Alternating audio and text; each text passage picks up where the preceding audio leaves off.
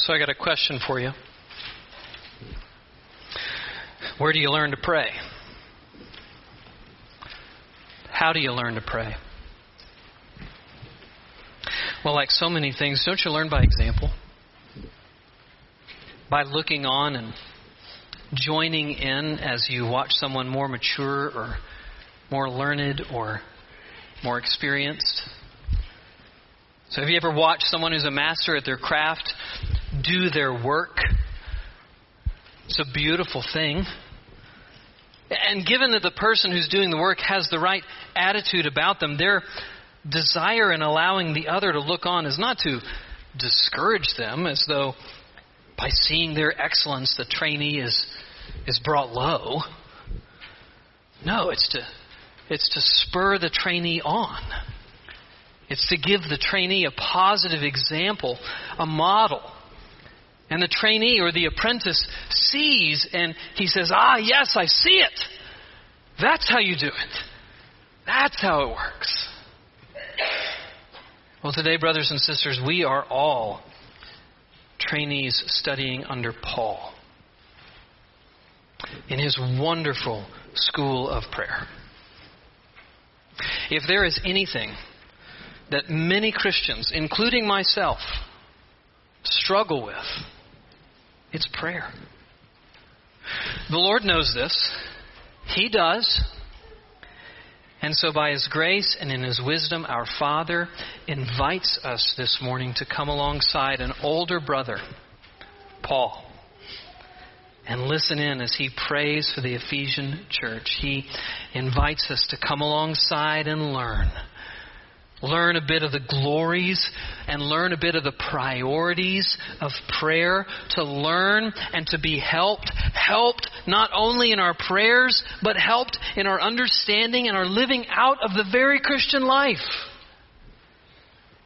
It is a treasure to learn from a master. It is a treasure to learn with Paul. Turn with me, if you would, to Ephesians chapter 3. Ephesians chapter 3. As we continue our study in this glorious book, we're going to pick up in verse 14.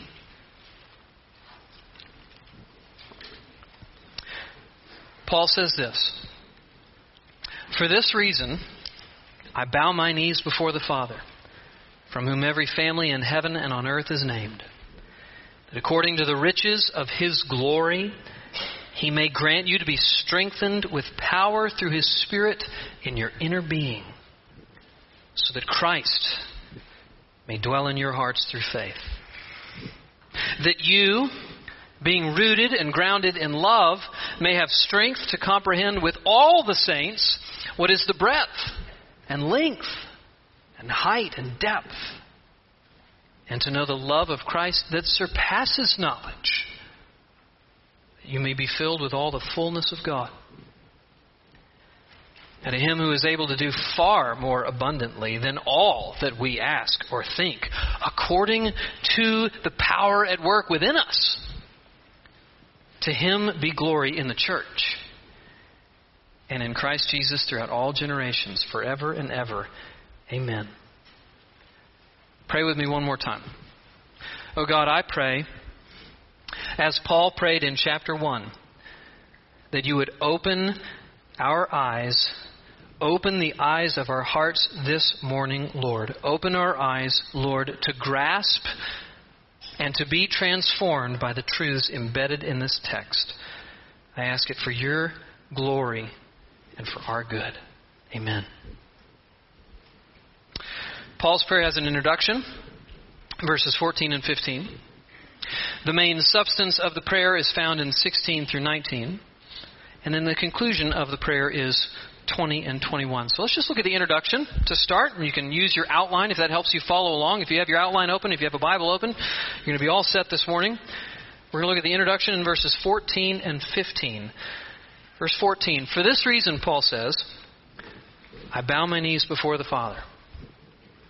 If you've been a student of the Bible for any period of time, you should know that whenever you've got a word like "for" or "therefore," you just need to pause and you need to ask, what's this there for?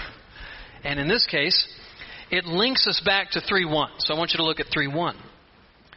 For this reason, same phrase, for this reason, I, Paul, a prisoner for Christ Jesus on behalf of you Gentiles. Now, what Paul was about to do right there was just pray. He was about to pray the prayer that we just read in our text this morning. But as soon as he got out that sentence, he thought, you know what? I have got to tell them. I have got to tell them about the stewardship of the mystery of God that's been revealed to me. Have you ever done that? You begin a sentence and then you think, oh wait, I need to give an aside. You know, for me it's like every other sentence. I'm like, let me just give an aside, let me give an aside, let me give an aside. And you're like, what are you saying? So Paul says, for this reason, and then he just pauses and he's like, you know what? I need to let you know a lot of stuff. But then he comes back in 3:1 and he says, for this reason. And so what that means is that if we want to understand the for this reason, we need to understand what Paul was saying for this reason about in verse 1. And so what is he referring to when he says for this reason in 3:1? It's very simple. It's everything in chapter 2. So for this reason refers to the reconciling work of God Paul explained to us in chapter 2. Verses 1 through 10 describe how through the gospel, Jews and Gentiles, dead sinners, sinners enslaved to their sin, those sinners have been forgiven of their sin and reconciled to God. Verses 11 and following describe how Jews and Gentiles have been reconciled to each other. So in the gospel, God has done a new thing. He has done away with the law which separated these two groups. He's created a new man. He's created a new society. He's created a new people, the church. And it's a place where Jews and Gentiles are together. And he ends by emphasizing how in the church itself is the dwelling place of God. In him, Paul says, you are being built together as a dwelling place for God by the Spirit. That's the last thing before he says, for this reason. And so what's on Paul's mind as he begins this prayer is this. Jews and Gentiles have been reconciled to God, and they've been brought together as God's new people, the church. And the church is the dwelling place of God by the Spirit. And all of this has been revealed to Paul. All of this has been revealed to Paul. And that's the reason for his aside in 3:1 through 13. When you read this, 3:4, you can perceive my insight into the mystery of Christ, which was not made known to the sons of men in other generations, as it has been revealed to his holy apostles and prophets by the Spirit. This incredible work of God, this message of the cross of Christ, this good news of the gospel, this has been revealed. It's been revealed to Paul. It's been revealed to the apostles. And of course, brothers and sisters, you know what they did with that revelation, don't you? They wrote it down for us. Therefore, this is the revelation of God. This Bible is the very Word of God written. What came to Paul and the New Testament apostles by the audible Word is the same Word that comes to us by the written Word. And as it was his invitation to pray, so it is our invitation to pray. And so here's the first principle as it relates to prayer. The first lesson in Paul's school of prayer. We pray, brothers and sisters, in keeping and according to the revelation of God. The Word of God is the revelation of God, and we pray to God on the basis of and in accordance with all that He's revealed to us in His Word. So we don't pray to God based on our understanding or perception or confidence in things. We pray based on His revelation of Himself to us in Scripture. And here are some of the things that He's revealed about Himself, even right here in this text. We pray to God as Father. For this reason I bow my knees before the Father. We pray to God as our Father. Now notice who we don't pray to. We don't pray to angels. We don't pray to saints. We don't pray to the dead. We pray to God, and we pray to God alone. And we pray to God in the context of a family, of this family relationship. Father, this is shocking language. Isn't God creator? Yes. Isn't God judge? Yes. Isn't God the ruler of all? Yes, He is. But to us, to those of us in Christ, those of us reconciled to Him through the work of His Son, He is Father. And what a Father He is. He is a generous Father. Which of you, if his son asks him for bread, will he give him a stone? Or if he asks for a fish, will give him a serpent? If you then, who are evil, know how to give good gifts to your children, how much more will your Father who is in heaven give good things to those who ask Him? Matthew 7. He is a merciful Father. As a father shows compassion to his children, so the Lord shows compassion to those who fear Him. For He knows our frame, and He remembers that we are dust. Psalm 103, 13 and 14. The Scriptures reveal to us that we pray to God as Father. Scriptures also reveal that we pray to God as Father because of the Son. So we don't come to God as our Father merely because He created us. Okay? We don't pray to God as our Father merely because He created us, although that's true. He did create us. But we can't pray to God merely on the basis of that creation relationship. Why? Because our sins have separated us from Him. But your iniquities have made a separation between you and your God, and your sins have hidden His face from you so that He does not hear. Isaiah 59, verse 2. Thus the Son had to come, and in fact it was the will of the Father to send Him, to remove this barrier of sin that kept us from Him, and so we have access to Him. We pray to Him solely on the basis of the Son. We pray because the Son opened up the veil through His own body on the cross, and so we can enter into the holy presence of God. We pray because He is our mediator. There is one mediator, Paul says, between God and man in 1 Timothy 2:5, and that's the man, Christ Jesus. And again, notice it's interesting who we don't pray through. So we don't pray through other mediators. We don't pray through the merits of those who've gone before us. Nor do we pray through our own merit. We pray through the merit of Christ and Christ alone, whose merit has been given to us freely, fully, and finally through faith in His name. And the Scriptures also reveal that we pray in a posture of humility. So did you notice just how Paul said, I bow my knees before the Father? Now, I want to tell you, you don't have to be in any posture to pray. Okay? You can pray sitting. You can pray kneeling. You can pray standing. You can pray lying down. But whatever your physical posture, brothers and sisters, your spiritual posture must be one of humility. So, I think about the Pharisee. And he went to the temple to pray. Do you remember what he said? He stood and he said, Oh God, I thank You. And what did he thank Him for? I thank You that I'm not like other men. And then he just trotted out all of his moral uprightness. Contrast him to the other man that day, referred to as a publican and a sinner. And so mindful was he of his unworthiness, he couldn't even lift up his eyes to heaven. The only prayer he could eke out, brothers and sisters, was this one: God, be merciful to me, a sinner. But God heard that prayer. And how could we not come to God in a posture of humility if we truly understand the gospel? Amen? The gospel humbles us. The gospel brings us low. The gospel shows us all that we are that publican.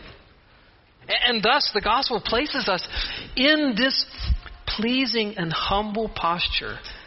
And through the gospel, we willingly bow the knee before our God. And so all these things the Scriptures reveal to us about prayer. We pray to God as our Father. We pray through the Son. We pray in a posture of humility. And where Paul goes next is that he reveals that we pray in keeping with the priorities of Scripture. I want you to look at the substance of Paul's prayer in 16 through 19. That according to the riches of His glory, He may grant you to be strengthened with power through His Spirit in your inner being, so that Christ may dwell in your hearts through faith. That you, being rooted and grounded in love, may have strength to comprehend with all the saints what is the breadth and length and height and depth, to know the love of God to know the love of Christ that surpasses all knowledge, that you may be filled with the fullness of God.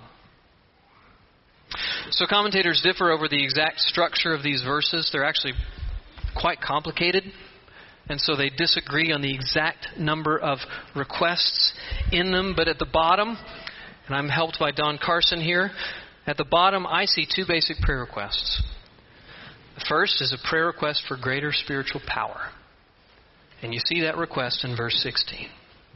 That according to the riches of His glory, He may grant you to be strengthened with power through His Spirit in your inner being.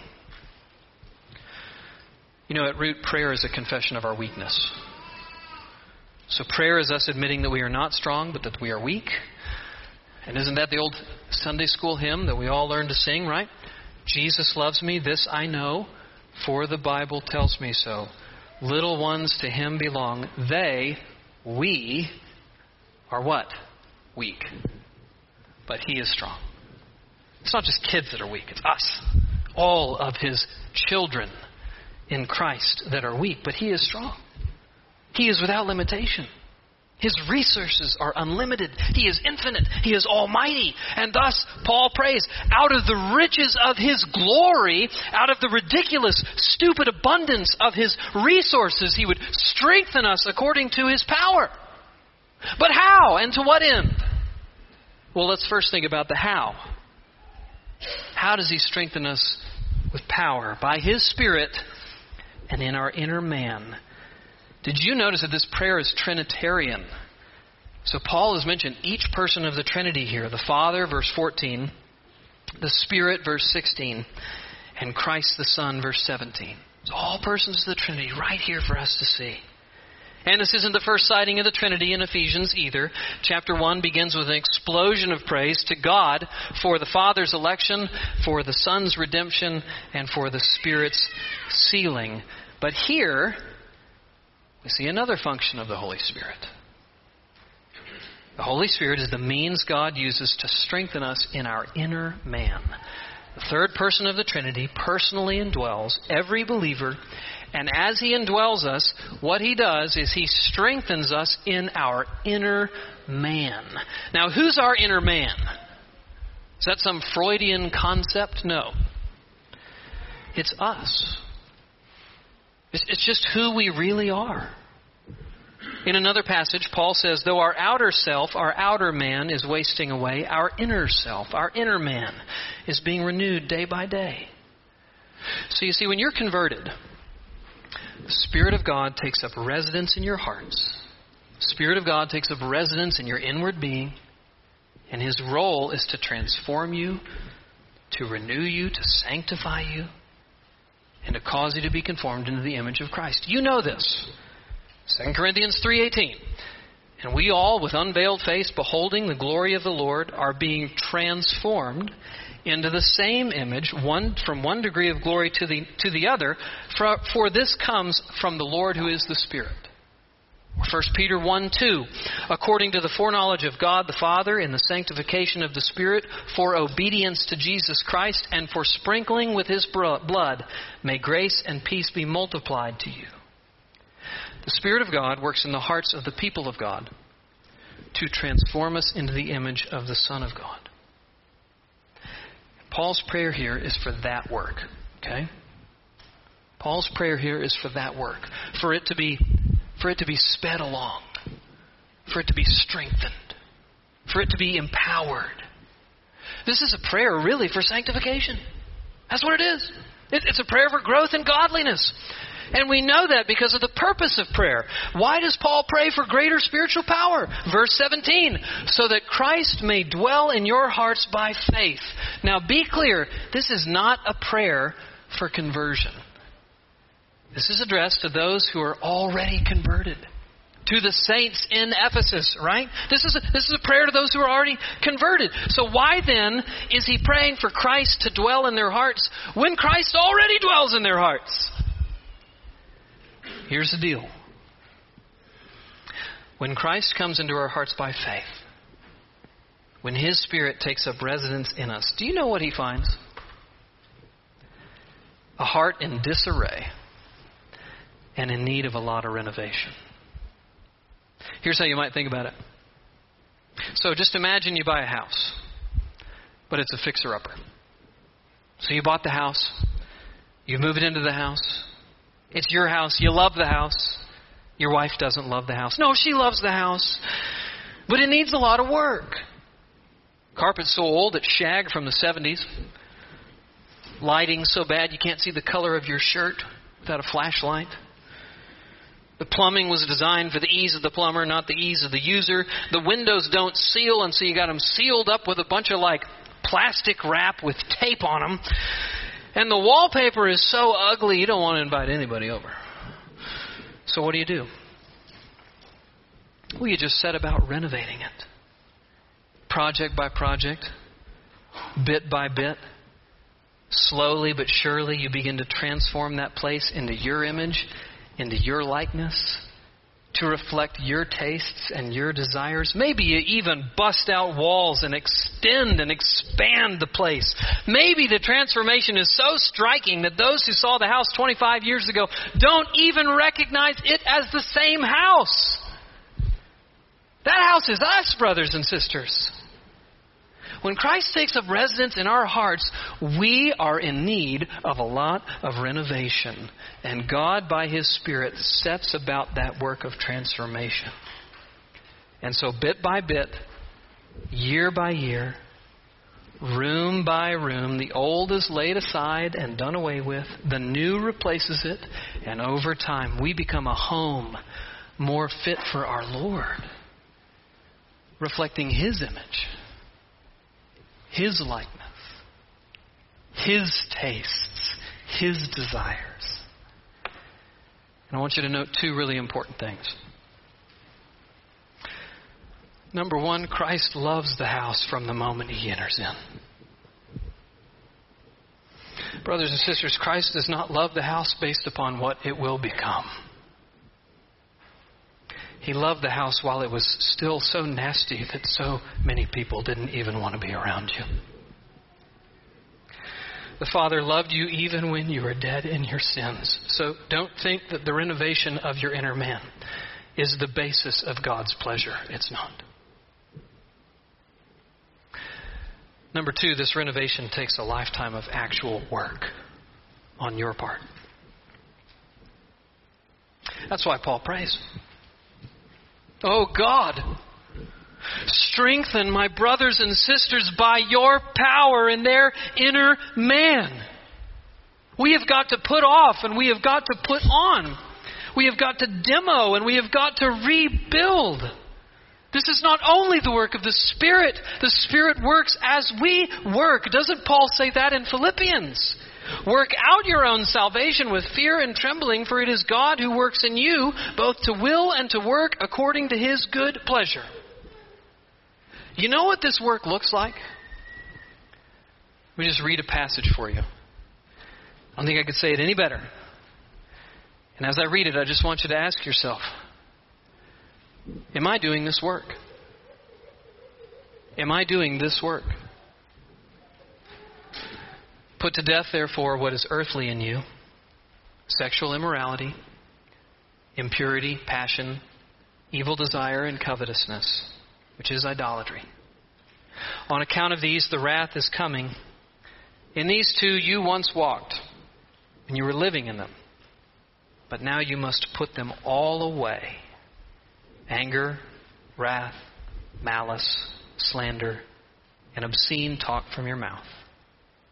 Do not lie one to another, seeing that you have put off the old self with its practices and have put on the new self, which is being renewed in knowledge after the image of its Creator. Here there is not Greek and Jew, circumcised and uncircumcised, barbarian, Scythian, slave or free, but Christ is all and in all. Put on then, as God's chosen ones, holy and beloved, compassionate hearts, kindness, humility, meekness, patience, bearing with one another, and if anyone has a complaint against another, forgiving each other as the Lord has forgiven you, so you must forgive. And above all these, put on love, which binds everything together in perfect harmony. And let the peace of Christ rule in your hearts, to which indeed you were called in one body, and be thankful. Let the word of Christ dwell in you richly, teaching and admonishing one another in all wisdom, singing psalms and hymns and spiritual songs with thankfulness in your heart to the Lord. And whatever you do, in word or in deed, do everything in the name of the Lord Jesus, giving thanks to God the Father through Him. Colossians 3. That's the work of renovation right there.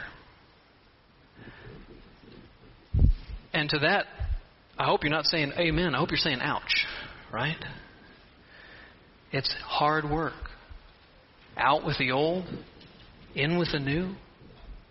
Day by day, month by month, year by year, putting off and putting on. Oh, we need to be strengthened by God's Spirit for this work.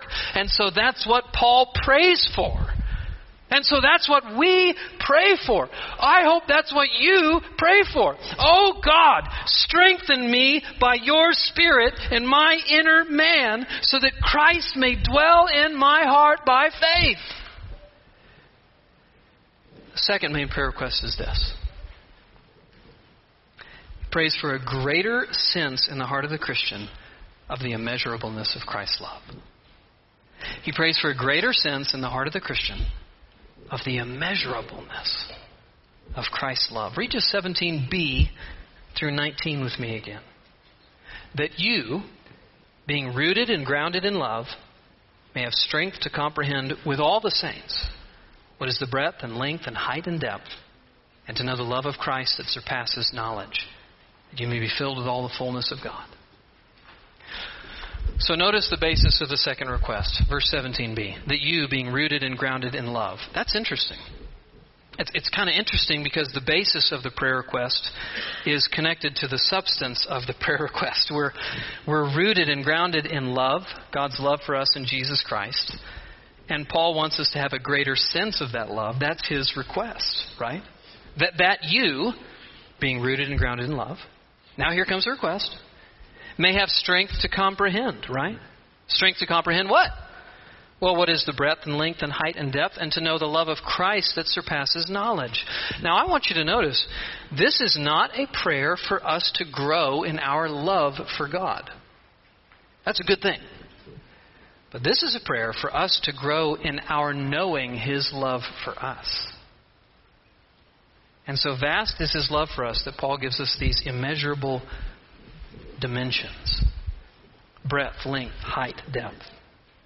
God's love extends beyond our ability to comprehend, so in every direction.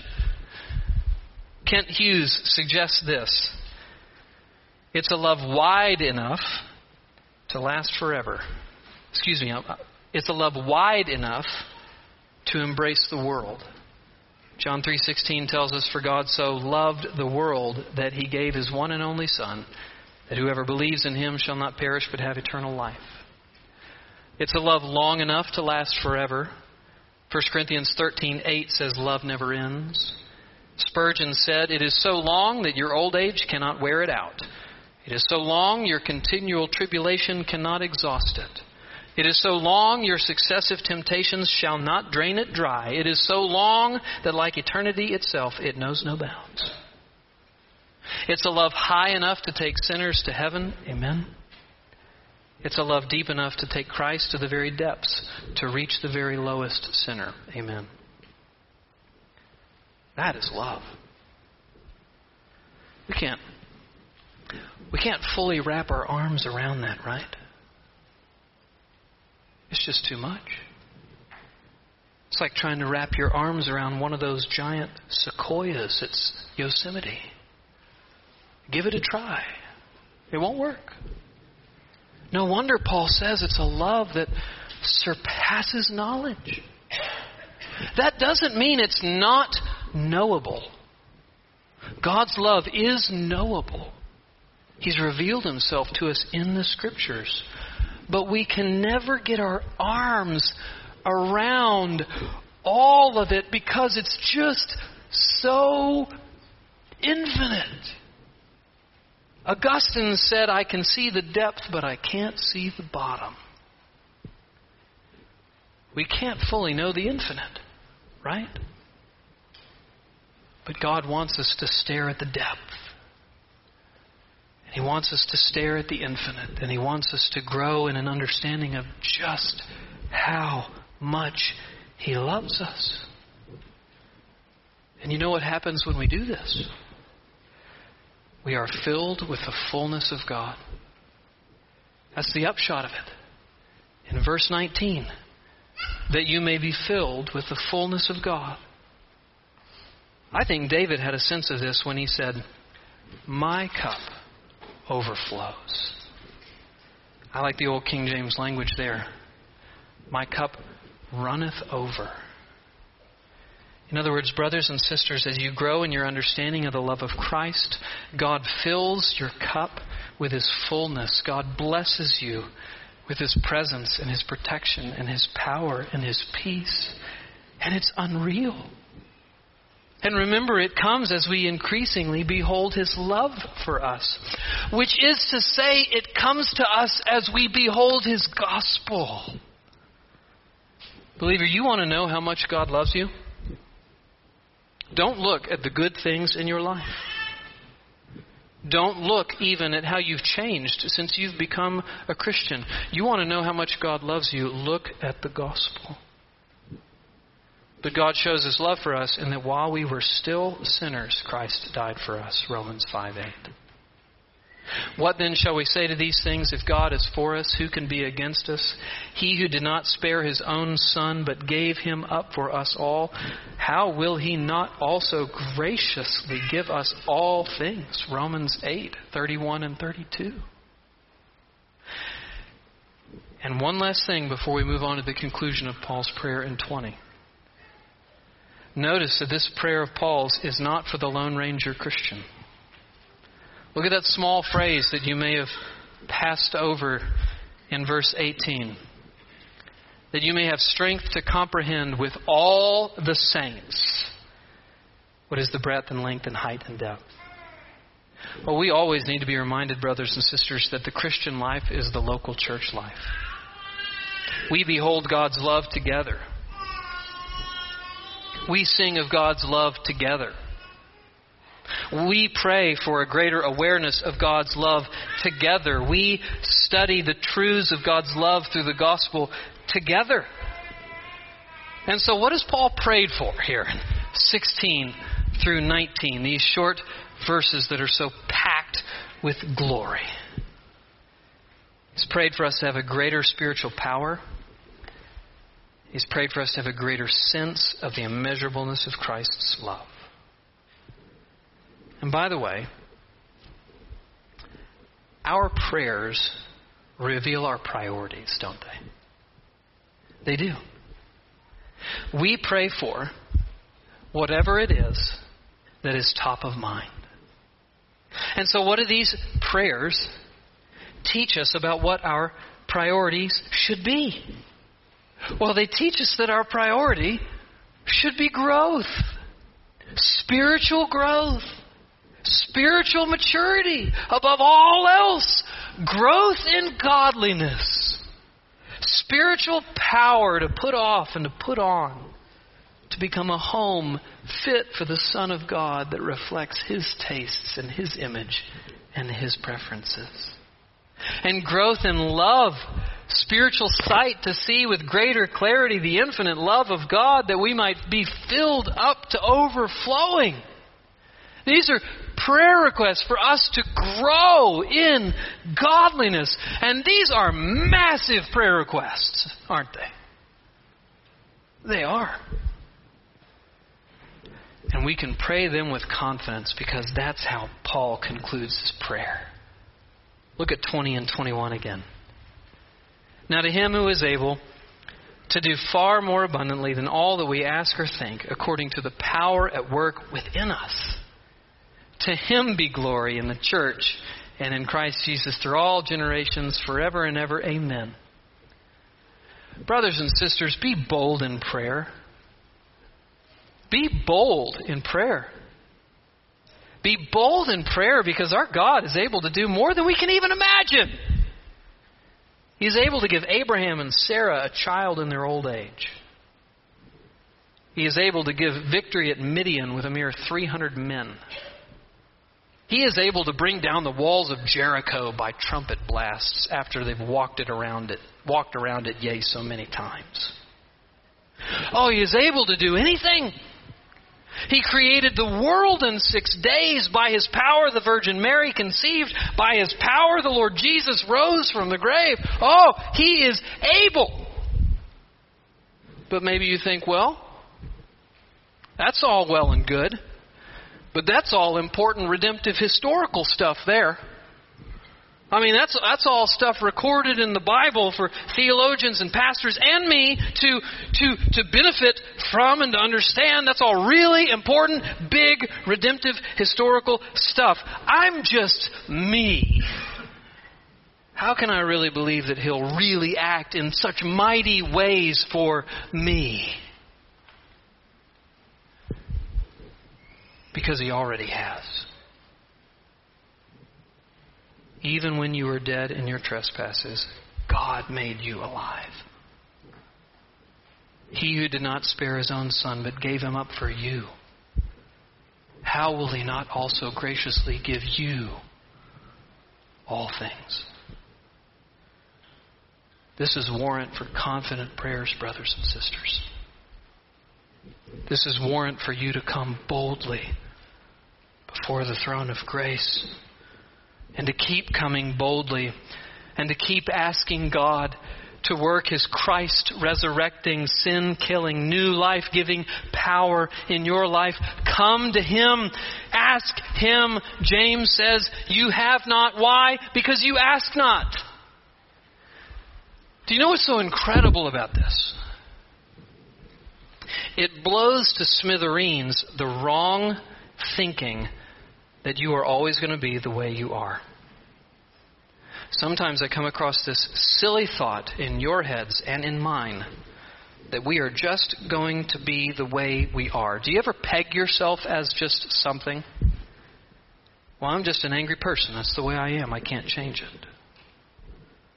Well, I'm probably always going to fall to lustful sin. That's just the way that it is.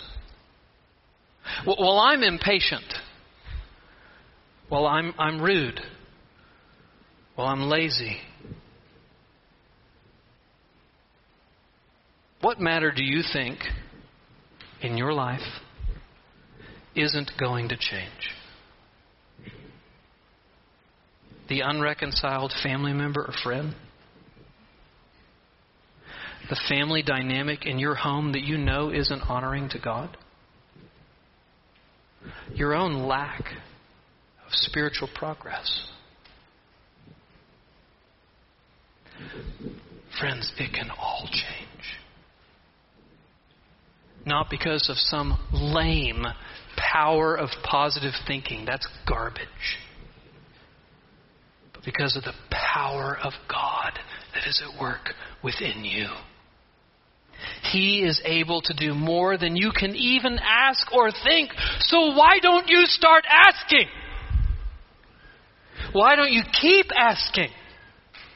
And why don't you not let up until Christ is formed in you? Like Jacob, keep wrestling with God and say, I will not let you go until you bless me. This is God's way of shaping you, pruning you, and blessing you, and filling you. And all of it brings God so much glory. To Him be glory in the church and in Christ Jesus throughout all generations, forever and ever. Amen. Glory is this really hard word to define. Really, it's like trying to put Jell-O on the wall and just stick it. Sinclair Ferguson says it's like the visible expression of God's inner invisible character and being. It's like the visible expression of God's inner invisible character and being. Oh, God wants for His glory to be shown in us, brothers and sisters, in the church. To Him be glory in the church. The central place where God wants His people to see, where God wants all people to see His glory is here. Here. Here there is something of His beauty and His character and His might and His majesty that somehow or another manifests itself here in our midst. Oh, I pray that we would understand this and that we would long for this. This is what happens in times of revival, by the way. In times of revival, many come to see that there is a world in here that is so beautiful and it is so different. It is so altogether different than the world out there. God's glory shines in His church.